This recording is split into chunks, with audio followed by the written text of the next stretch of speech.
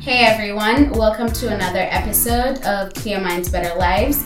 And today I'm honored to have my father with me, Dr. Reverend Isaac Karanja Wanyoike, and we are going to be talking about leadership and mental health and how mental health plays a role in being a leader and how leaders should take care of themselves, especially being someone who's leading other people and always overseeing people in different aspects of leadership. So I am going to let him introduce himself in a little bit, but just a little, summary of who he is. He's not only a father, a pastor, a husband, he's also an author and also a pastoral advisor at Barnes Jewish Hospital here in St. Louis, which is where my home is and which is where we live. And so, yeah, Dad, go ahead. Oh, thank you, Shiro. I love that introduction. Isaac Wanyoike. I'm a pastor, and also I work at Barnes Jewish Hospital as a chaplain. And this is an honor for me to talk about how leadership can affect your mental health and some of the things that I've been able to do over the years so that I'm able to at least take care of myself to some extent. Right. So let's jump right into it. So I know you have been a leader for at least 30 years, maybe more. Correct me if I'm wrong. But talk about the beginning of your journey in leadership.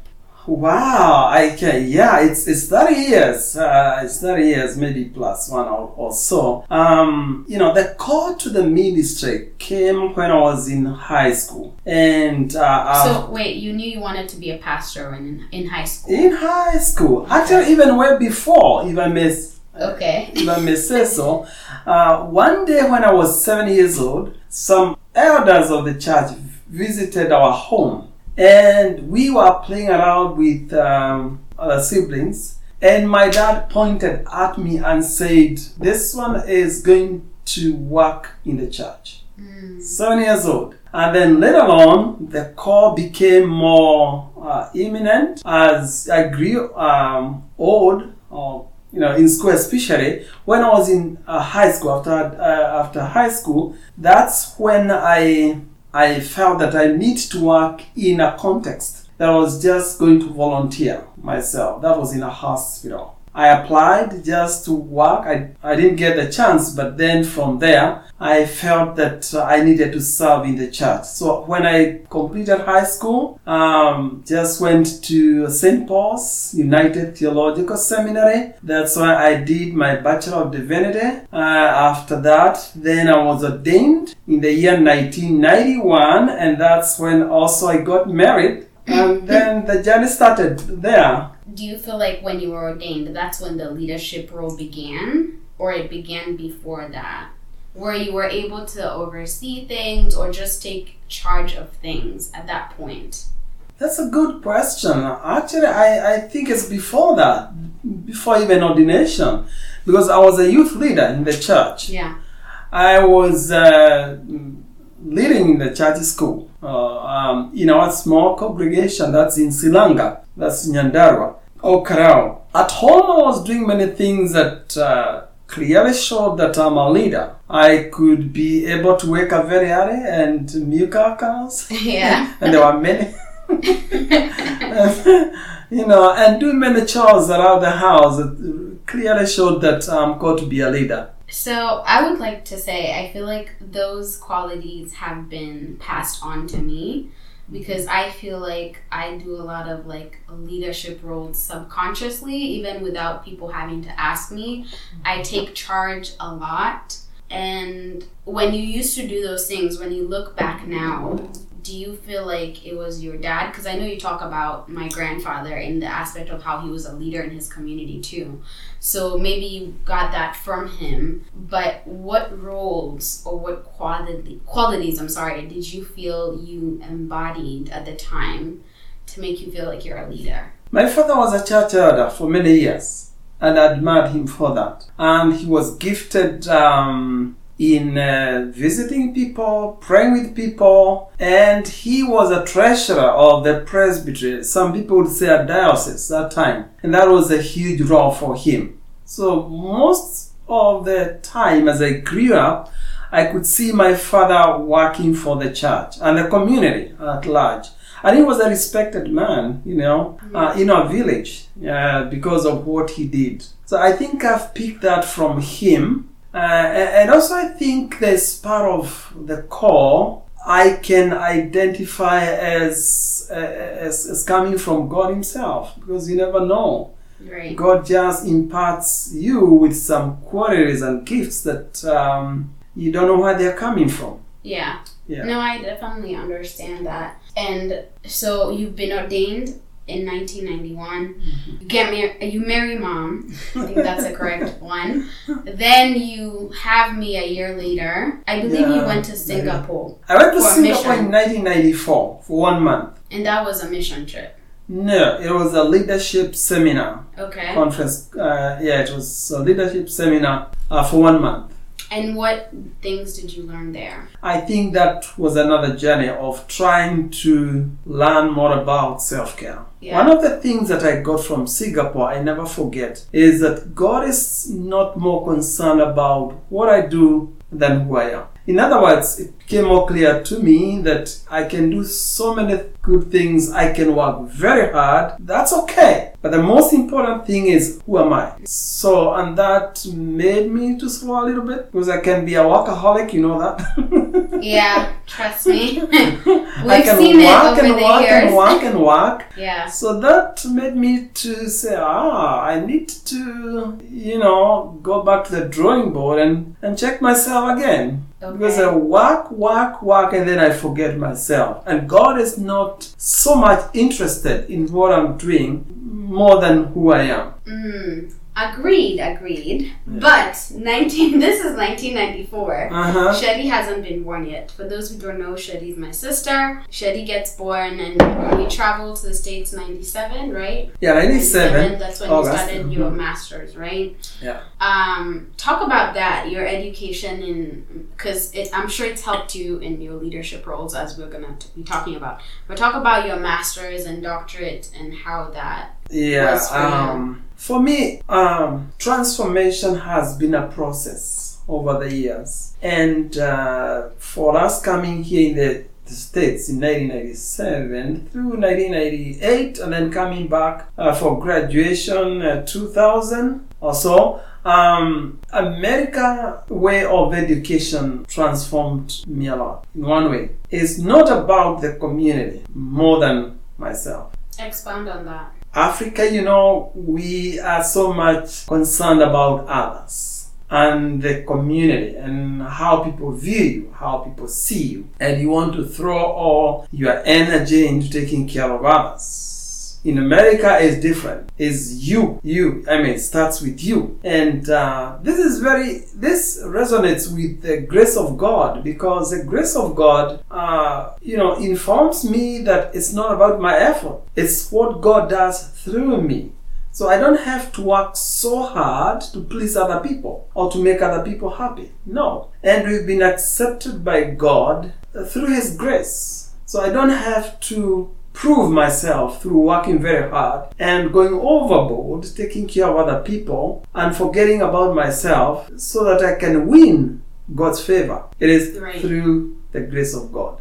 But question, if I may ask, on this, like the whole taking care of yourself in order to take care of others, do you feel like, because from what I can remember when we were children, after you graduated your doctorate, we lived in Thika for a little bit, and you were very much involved with the youth there. You worked a lot with the youth. Even when we lived in Nairobi and St. Andrews, you worked a lot with the youth too. Do you think at times you were very heavily involved and were not at home? In terms of not just being there for Shedi, your mom, just even for yourself. You're right. And I think this comes from the setup in the Kenyan, the African way of doing church work. For them, they call you being in the church a call. So it is kind of, you are called and you are not like other people. So here you go. This is a call regardless. And you know that. They can post you anywhere. It's a call. Yeah. Sometimes you go without a salary. It's a call. So to most of them, which I think is not the right way, they think that serving other people is the major core. But I think for me, the first thing is myself. Number two, my family. And then, others. And that's why you found me in St. Andrews or even Thika. I was working very hard because that is one of the contracts of the church. You really have to be out there taking care of people. And at the expense of really yourself sometimes. You go overboard. Yeah, but I also feel like being in a higher position of leadership in the context of the church requires more of you. Did you feel like that, especially in St. Andrews? A lot, because when we were in St. Andrews, we were working with Dr. Wajao. He was the moderator of the parish. I was working with him, but also I was the moderator of Milimani Presbytery. That's even huge. I was the chairman of Nairobi region that goes all the way to Tanzania. Coast, the entire Nairobi. That was a huge responsibility. And again, Nairobi itself, being the moderator of part of the Milimani, which is part of Nairobi, yes, but it's quite huge. It's quite huge. And I was tired. Let me admit, I was very tired. How did that challenge you at the time? Like the exhaustion, like the tiresomeness you're talking about, were you taking care of your mental state at the time? Like were you in a position to even think about yourself rather? Or no? To some extent. If you may remember, that's when I started jogging around the house. Oh yeah! Every day. You jog around the compound. Yeah. And actually sometimes, yes. And sometimes that's when I began leaving my office early. Yeah. Or Kimani would drop you off. Yes, early and come and do exercise. And if I have to go then out. Yeah. But I had some time. But I think still there was too much. The expectations were very high. I needed some rest. And then something happened. Maybe you don't know about it, but when I was done with my years of being the moderator of Milimani and also being the chairman of Nairobi region, just before we came, we had to be transferred. I remember, I was really upset about that. Umoja. Yeah. And the people there were saying they're waiting for me so that they can again, and I was fearing this, again, so that they can elect me to be a leader on that side. Yeah. That's what they were saying. You come here, we are going to elect you and all that. And it's a very, you can easily lose your energy and also your mental health can just go to the drains if you're not careful. So, since we're fast forwarding and you've talked about how exhausted you were in Nairobi, working there, 2006, we moved to the States now permanently. How do you think, it's 2020 now, we've been here permanently 14 years, though we've traveled over the years. When I was younger and when we were younger, you're well traveled. How do you think being a pastor in the United States and being a pastor in Kenya, what are the comparisons? What are the pros and cons? How has your mental health gotten to that level? Oh, that's a very good question. The level of peace, actually. That one needs me to write a book. I'm sorry. You've already written a book, and we're going to talk about it. That's another book. Because that's huge. But let me just say a few things. Here, I think I'm more mentally healthy. And I'll say the reason. The reason is because apart from working in the church, I'm also working in a hospital where I'm meeting different people other than just Kenyans. Yeah. And working with Kenyans is good. They challenge me a lot. They help me to grow. But I think that diversity of getting out and thinking differently, and before then, working in the hospital, remember I had to go through CPE, Clinical Pastoral Education, and that one transformed my thinking completely, even my spirituality. Yeah. The first thing is about self-care, because if you are going to take care of the patients, if you are going to take care of the family members or people who are in bereavement, the first question is, how do you take care of yourself? You cannot be able to take care of the people if you're not taking care of yourself. So that I think has really helped me to be more mentally healthy than when I was in Kenya. And I think the workload in the church here is not as huge. As heavy, Yeah. And being able to be free. Because in Kenya, you can only be a pastor of a parish. It's very hard for you to take another job. Yeah. Because you're not a pastor of just one church. It's a parish. And it's a parish. Or even if it's one congregation, they expect really for you to work there 24/7. But here there is that allowance. The congregation is not so huge. I can be working somewhere, and that gives me some freedom.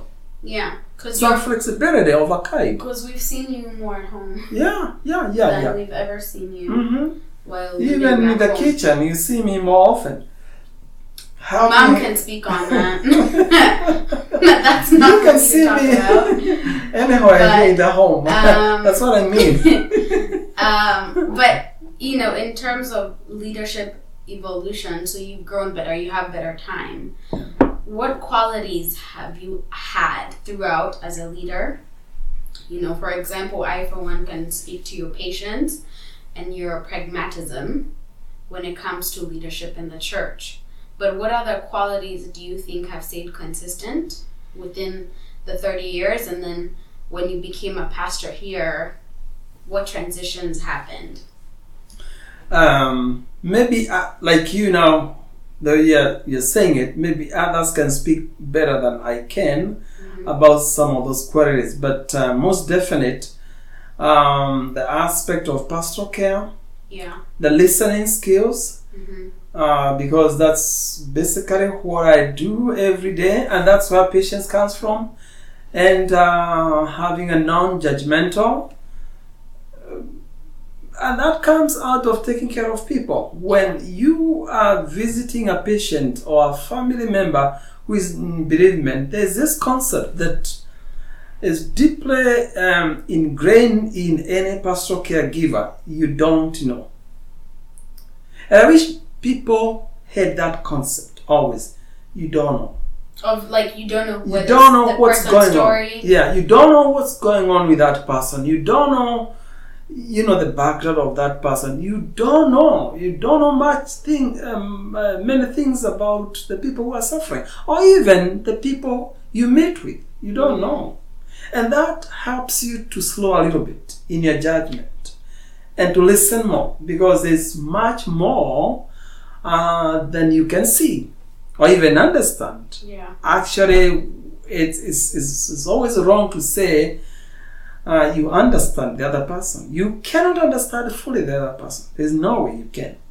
Yeah. There's always a story for every person that you don't know.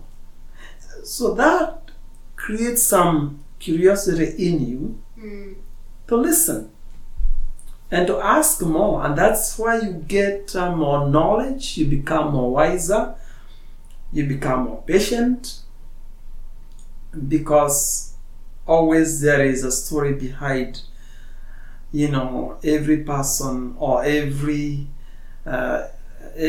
that you come across is always something that is, great to you. Don't know much about it. Yeah. So speaking to those qualities, example, because as a leader you will meet people who are not okay with how you may lead something. They may not be okay with how you trajectorize a certain situation wherever you are. How have you dealt with that? That's very good. So I think pragmatism comes there, and it's easy. It's hard for me. I expect that. Yeah. That people will not fully, accept or even be happy with what I do or who I am, and that's why I say, number one, I'm not going to be a man pleaser, and I'm not here again to be perfect. So I know I'm imperfect, and I can only do my best. God will do the rest. That I think makes me to be so comfortable that in this life I'm not expecting myself to be perfect. Right. I'll never be 100% perfect. And it's okay. I mean, I can't. I'm human. So I allow myself that grace. And do you feel like you also evolve?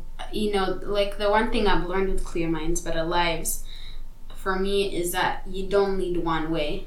Does that make sense? Like, you cannot always lead a certain way because you think it's not 1+1. It changes every single time. That's very true, because you're meeting different people. You're also working with different personalities. Yeah. So for you, is it like that as well, whereby leadership is not a straight line? That's what it is. It's not a perfect straight line. It's a constant changing thing. That's true. To be able to learn. Yeah. Because people are different. So instead of then striving and working towards changing people, or even forcing some ideologies to happen or to people's lives, I am backlate a little bit so that I can be able to learn from those different perspectives and different people. I can be able to learn from them because, as you said, people are different, and I have to be wise enough to listen and allow also other people to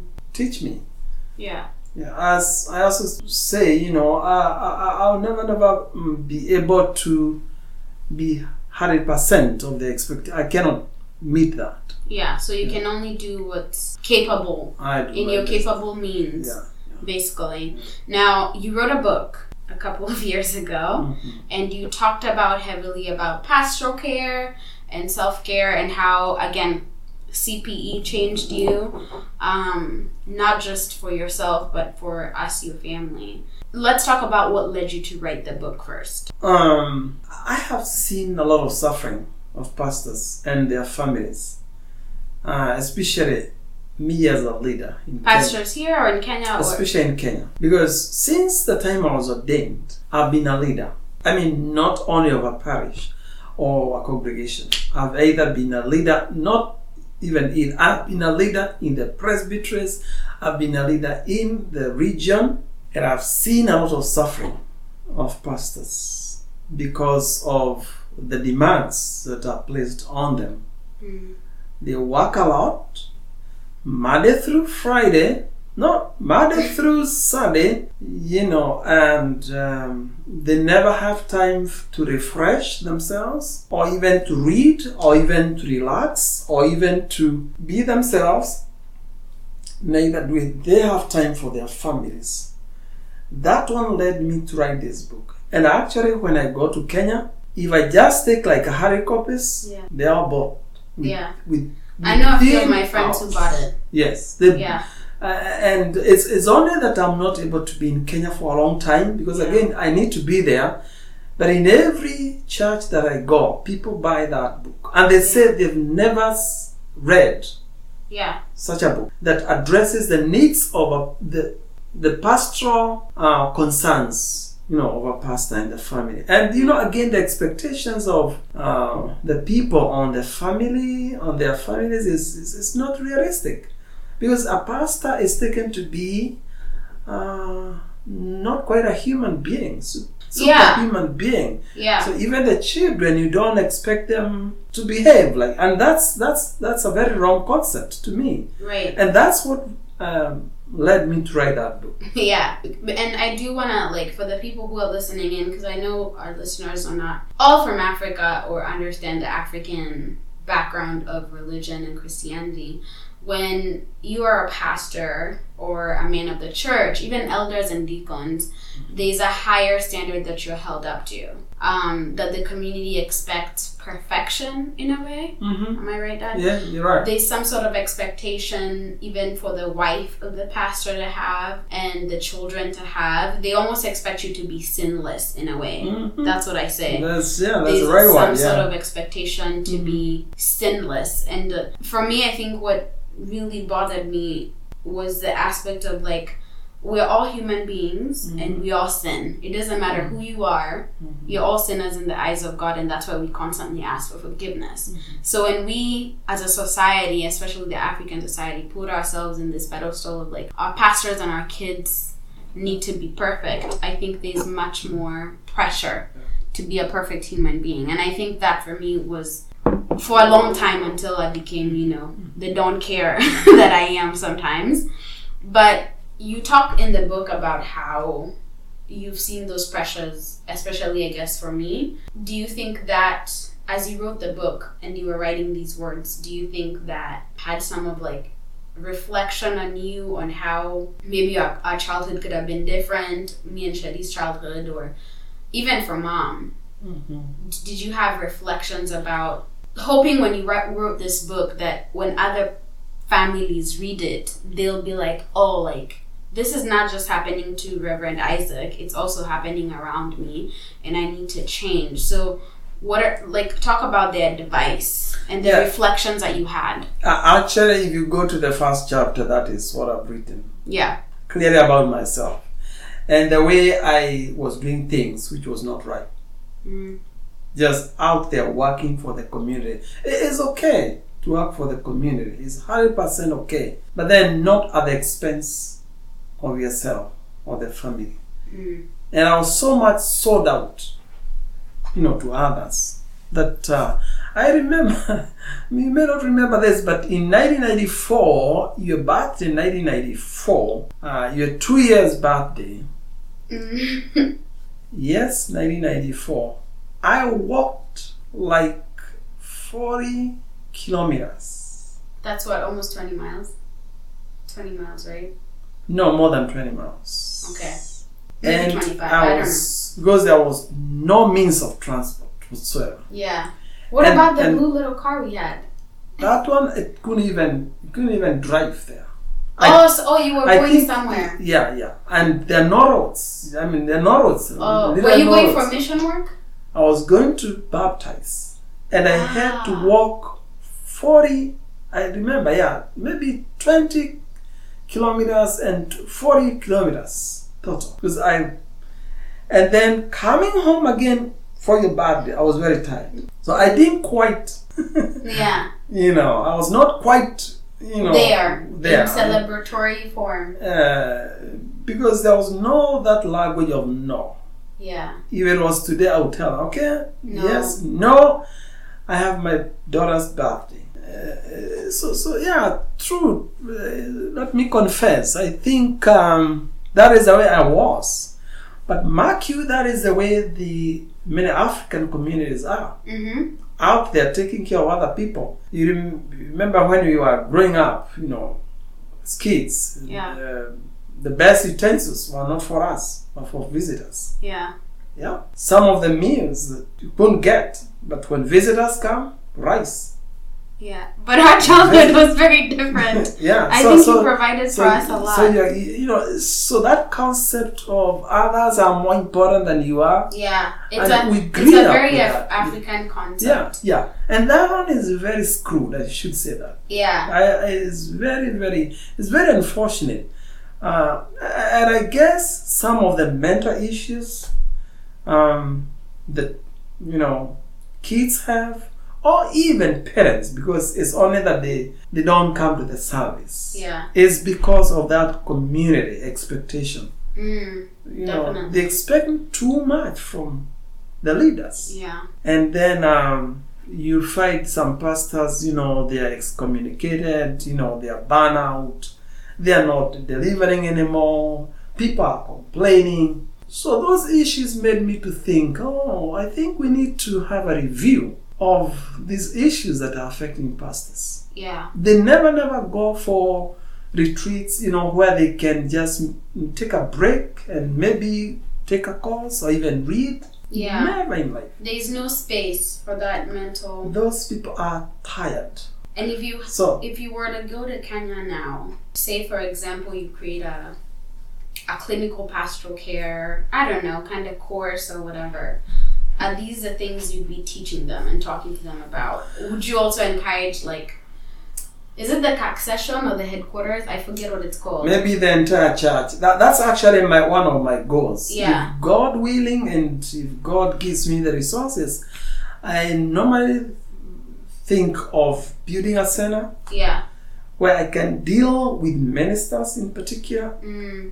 they can just come. Yeah. Just relax, Space. Safe just space. give them space and let them come and talk and share. I mean, not much in terms of, education. No, not much in terms of reading. Not that much reading, no. But let them just come and relax and talk and share and maybe do some simple readings here and there. Yeah. Because I think for most is the issue of money. They can't get out. Yeah. They can't go to some of these universities or even colleges and just have some simple learning. No, that makes sense. And to add on to your story about time, I think there's one time I remember. Christmases you had to preach.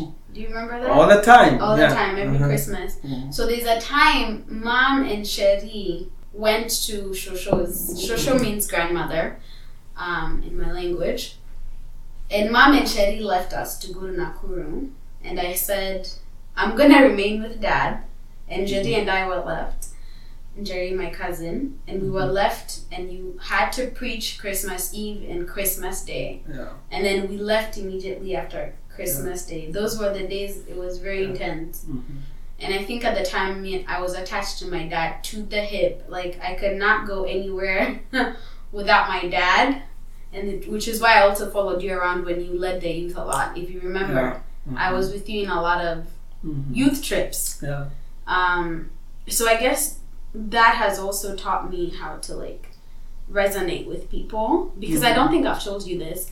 I feel like I'm a very introverted person because I like my own space. You've now seen that. I value being alone very much. But on the other side, I think being around you so many times and see you meet with so many people, when you're like, oh, Reverend Isaac, you've come with your daughter. I am prone to say hi to everybody. You're right. Because you're the pastor's daughter. Yeah. You cannot not say, I'm not going to say hi to anyone. That's true. So I think, and in a lot of my podcasts, personal podcasts with people, a lot of people say, oh, sure, you're so personable. But I think that personability has been an effect of your role as a pastor. That's great. Yeah. It's not, I don't think I was born with that. I think that is just something that's been instilled with me that I'm grateful for.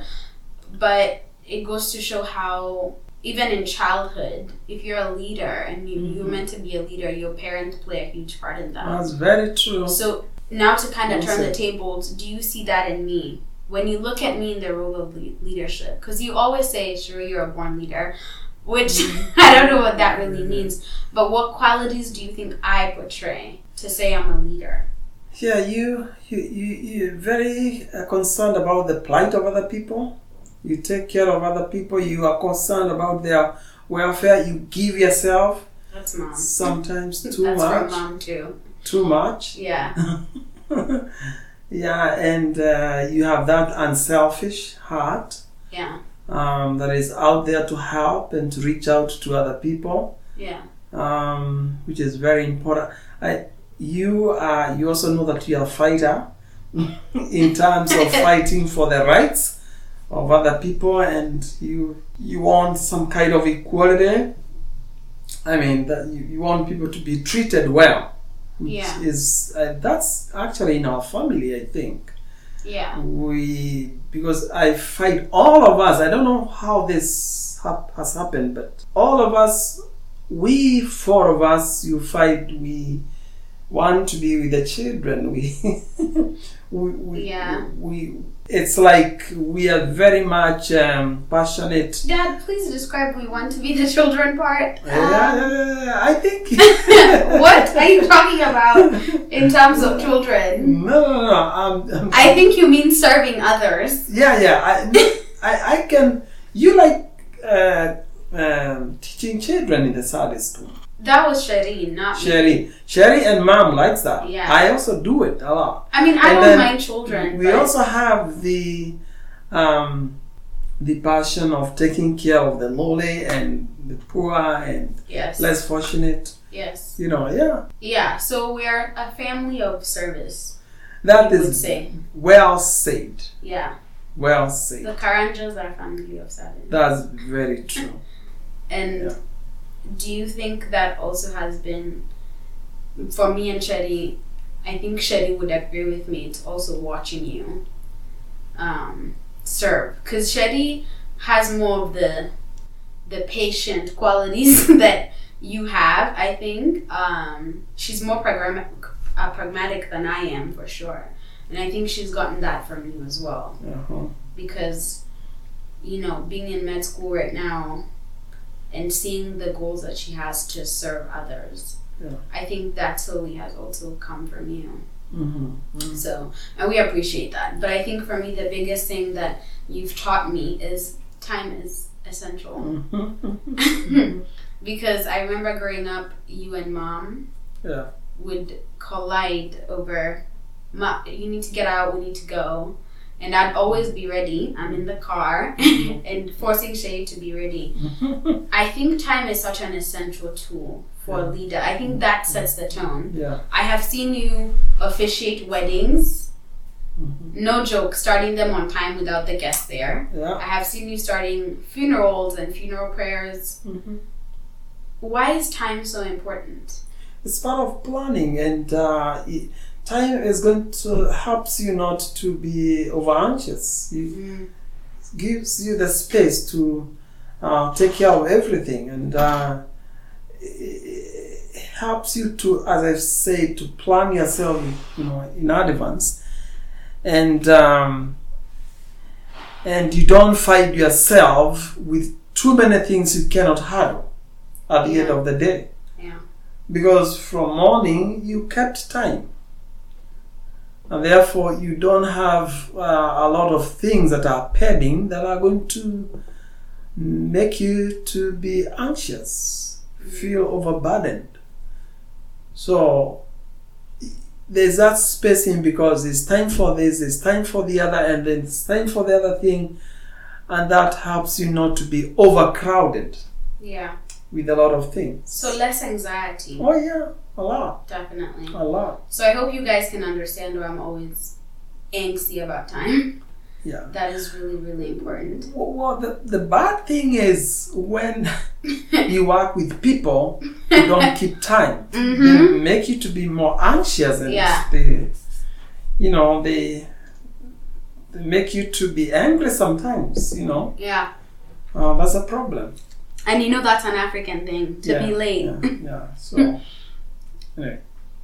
So let's move on to, I guess, the practices you have now for your mental health.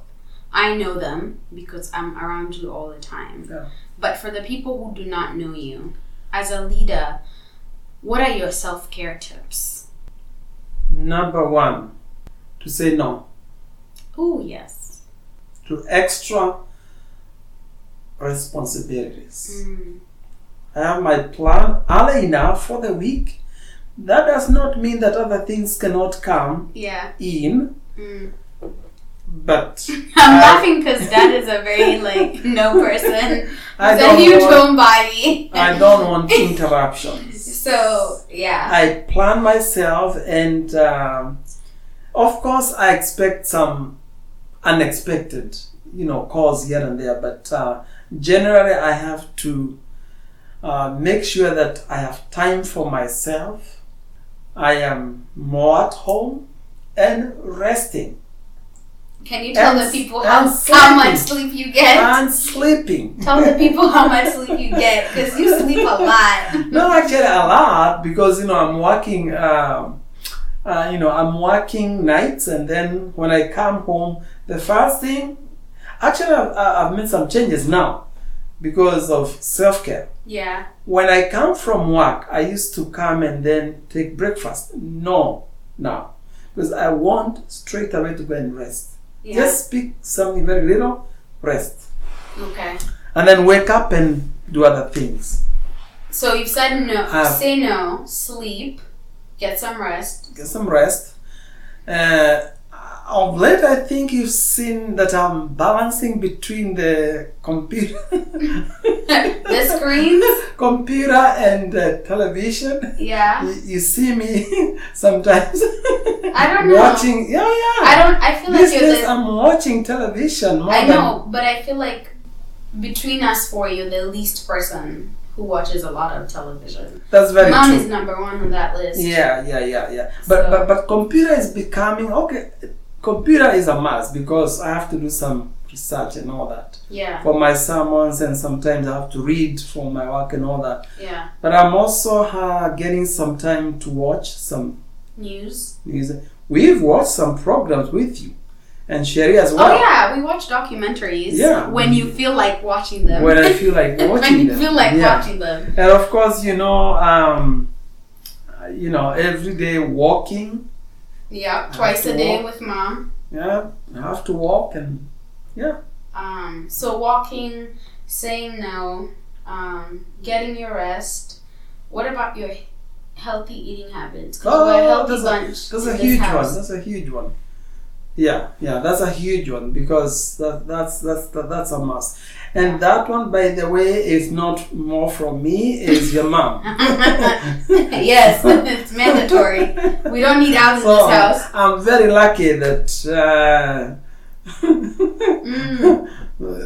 that's mom. That's my wife that is taking care of me. In that regard more than anything else. Something else. This one you don't know, but I have some friends that I talk to.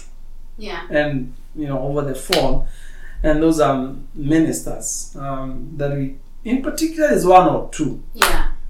That I confide with. Yeah.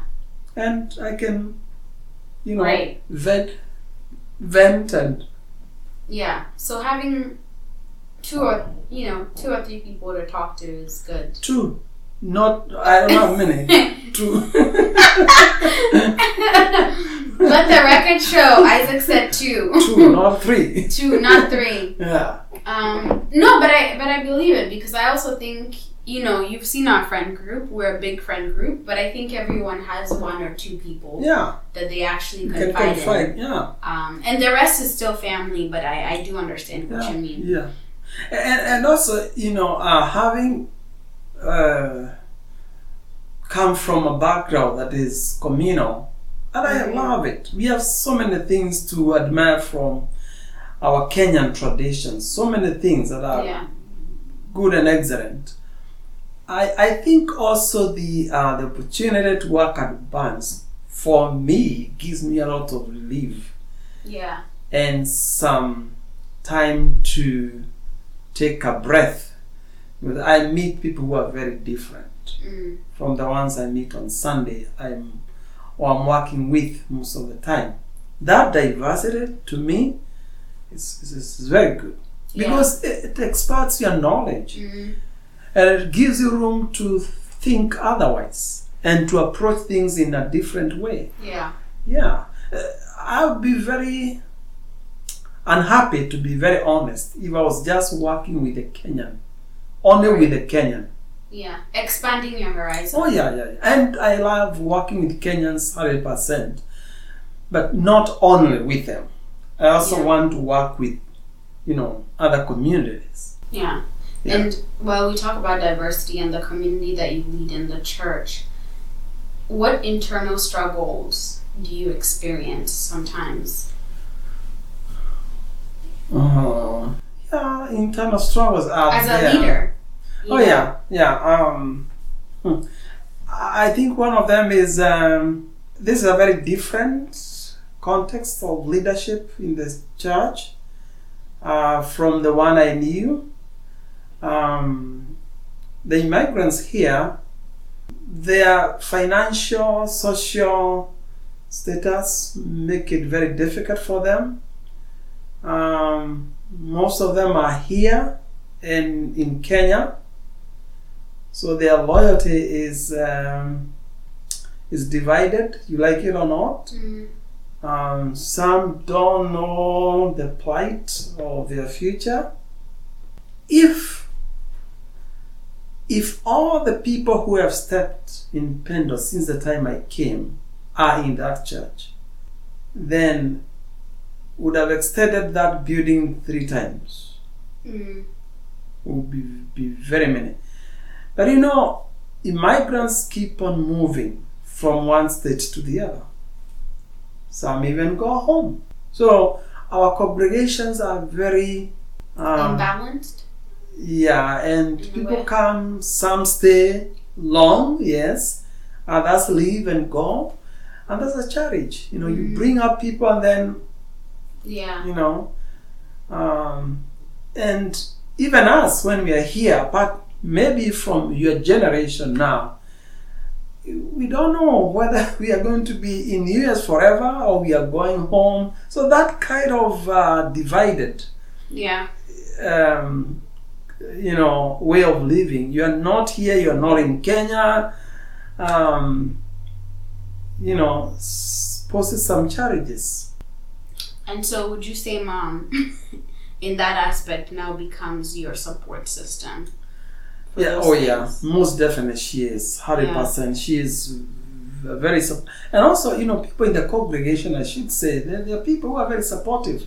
It's only that immigrants, not only here, all over the states, and maybe abroad, elsewhere, for them to be permanent and to think permanently, is hard for them.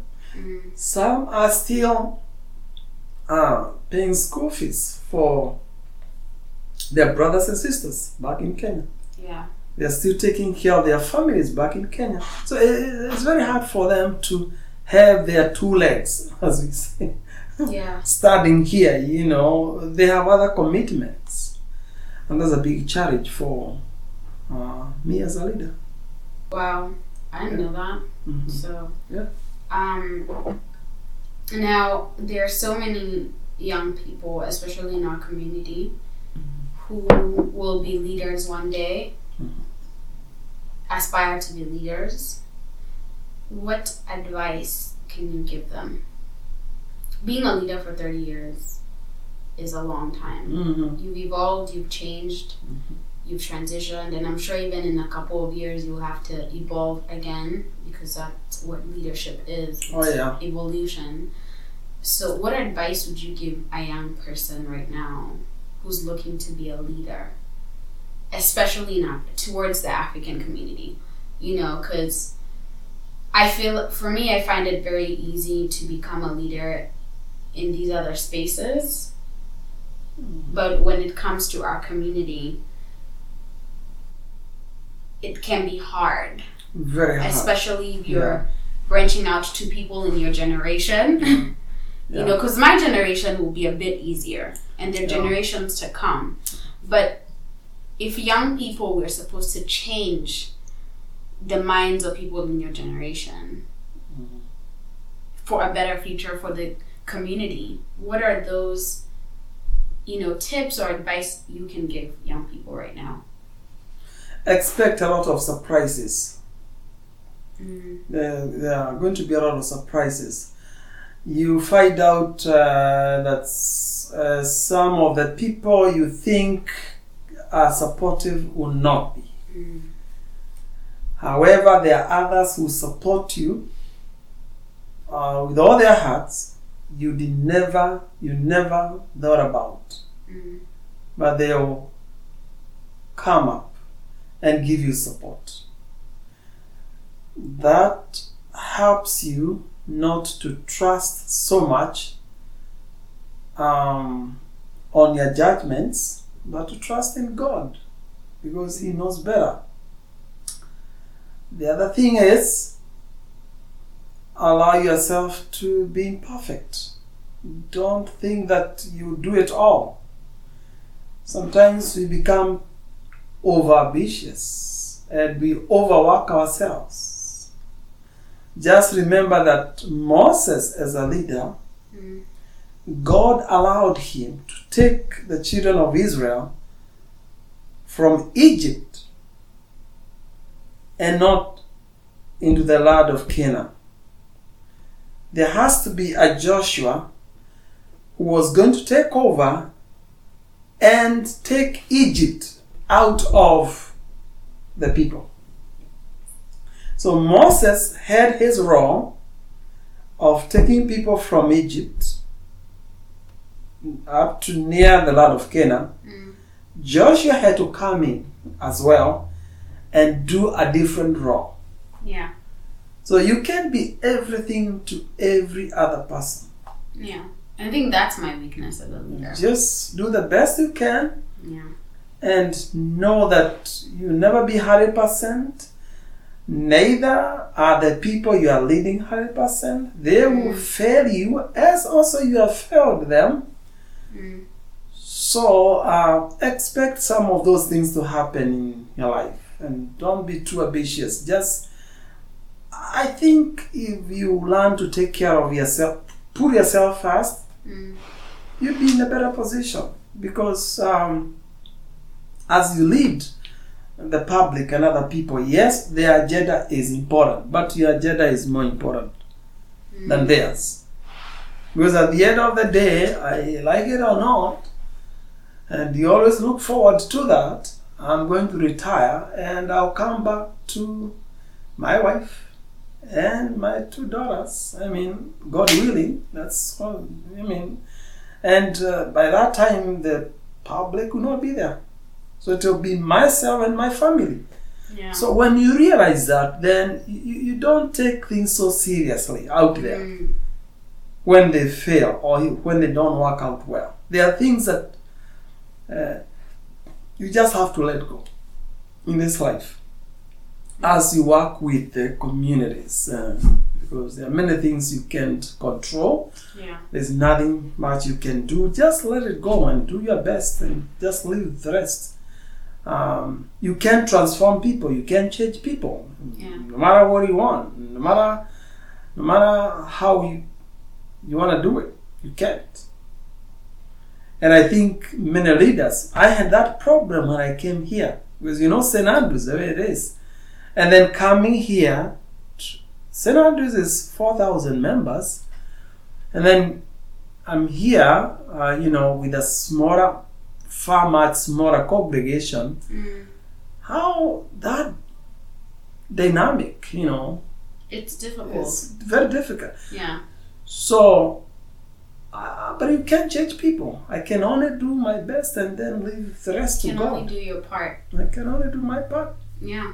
So those 3 things are your top advice. Yeah, those are my top advice. Which is, don't expect perfection of yourself. Expect surprises. Yeah. And the failure one, right? Expect others to fail you. Oh yeah. As you failed, yeah. And life is a process. The results are not yours. You work, but the results are not yours. And God is going to determine the end product. So do your part. Yeah. The rest belongs to God. So, before we wind up, Dad, I want you to give me, and I'm sorry, actually I should have said thank you for those words of wisdom. I will reiterate them before we close the episode. But I want you to talk about your most memorable leadership experience. It doesn't matter where it was, here, Kenya. What is one of your best and what is one of your worst? You can talk about your worst first and then your best. My worst? My worst was here, some years ago, when there was some transition going on. And I guess is people were kind of looking for an identity. Who are we? We migrants, but who are we? Who are we here? And in that struggle, there was some misunderstandings, because there are some people who want to be Kenyans, Americans. In other words, they are still following some of the traditions of Kenyan churches traditions and being America. So it's a struggle of who they want to be. Identity crisis. Identity crisis. So it's not them, it's they have that struggle. And then there are others like me who feel, okay, we're in America, And for the most part of it, we didn't have to be under the leadership of the American church. So that struggle, to be able to come into terms of, okay, now we are going to be under the presbytery of Giddings Lovejoy. Because now we are under the presbytery of Giddings Lovejoy. That was not easy. Because there are those who think, and I don't blame them, they thought that we can be under the PCA Kenya, which is a little bit tricky because you're in different countries. Yeah, and the laws of the land are different. And the supervision of the church from Kenya to supervisors here is different. Yeah. The way of doing things is different. Even the cultural context is different. So to be able to disentangle all those concepts and then come up with an identity, that was not easy. Yeah. But finally we are there now and moving forward. So what was one of your best? My best was in Kenya. When I was the moderator of the presbytery, I was in 3 instances, maybe, if not more. I was always getting number 1, 2, or 3 in the entire church. And we were given as a presbytery a moderator trophy, moderatorial trophy. Yeah. Every 3 years. Every 3 years, we could get that. Yeah. Because of leading the church in many ways, finances, education, group leadership, and many other things. Yeah. So I'm very proud of my leadership in Kenya, and here as well. Yeah. But I think St. Andrews is a cherished moment for you. Yeah, it is. I agree. Yeah. That the demands were very, yeah. But I feel like you met some lifelong friends there. That's very true. We still. They were actually to come here this year. It's only because of COVID-19. Yeah. 40 of them were given visas. They were given visas. It's only that COVID came and.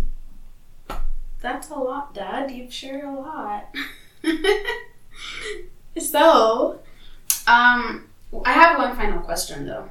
How do you think your leadership as a pastor has impacted us, me, Sherry, and Mom, your family, your most prized possession? Let me be honest with this. There are some things I cannot quite say. You and Mom and Sherry can say. Because when I'm doing things, they might impact you in a positive or negative way. I mean, so really that's a very hard question.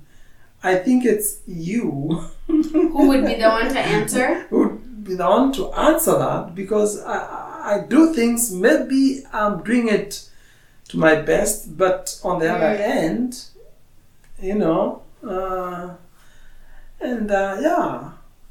So.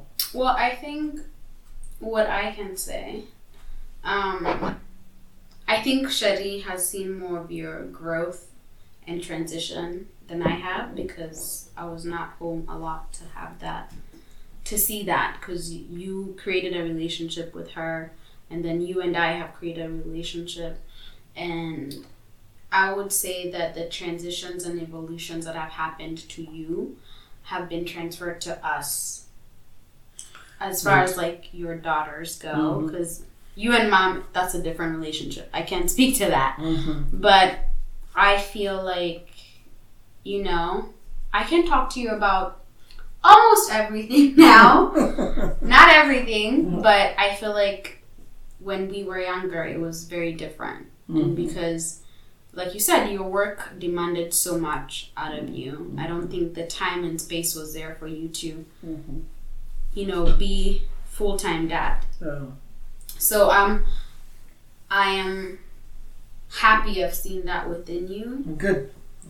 And I think Shadi and I love that about you, that we're able to talk to you about stuff, you and Mom as well. And I do want to say, especially to kids who are listening to this, or young people, that it's not just about you as a child changing the perception. I think also your parents have to be willing to change that, because as you can tell with my dad's journey, it wasn't just like his leadership role, it also like affected him personally, which led him to self-care, and then that led to like relationship changing with him, my sister, and I.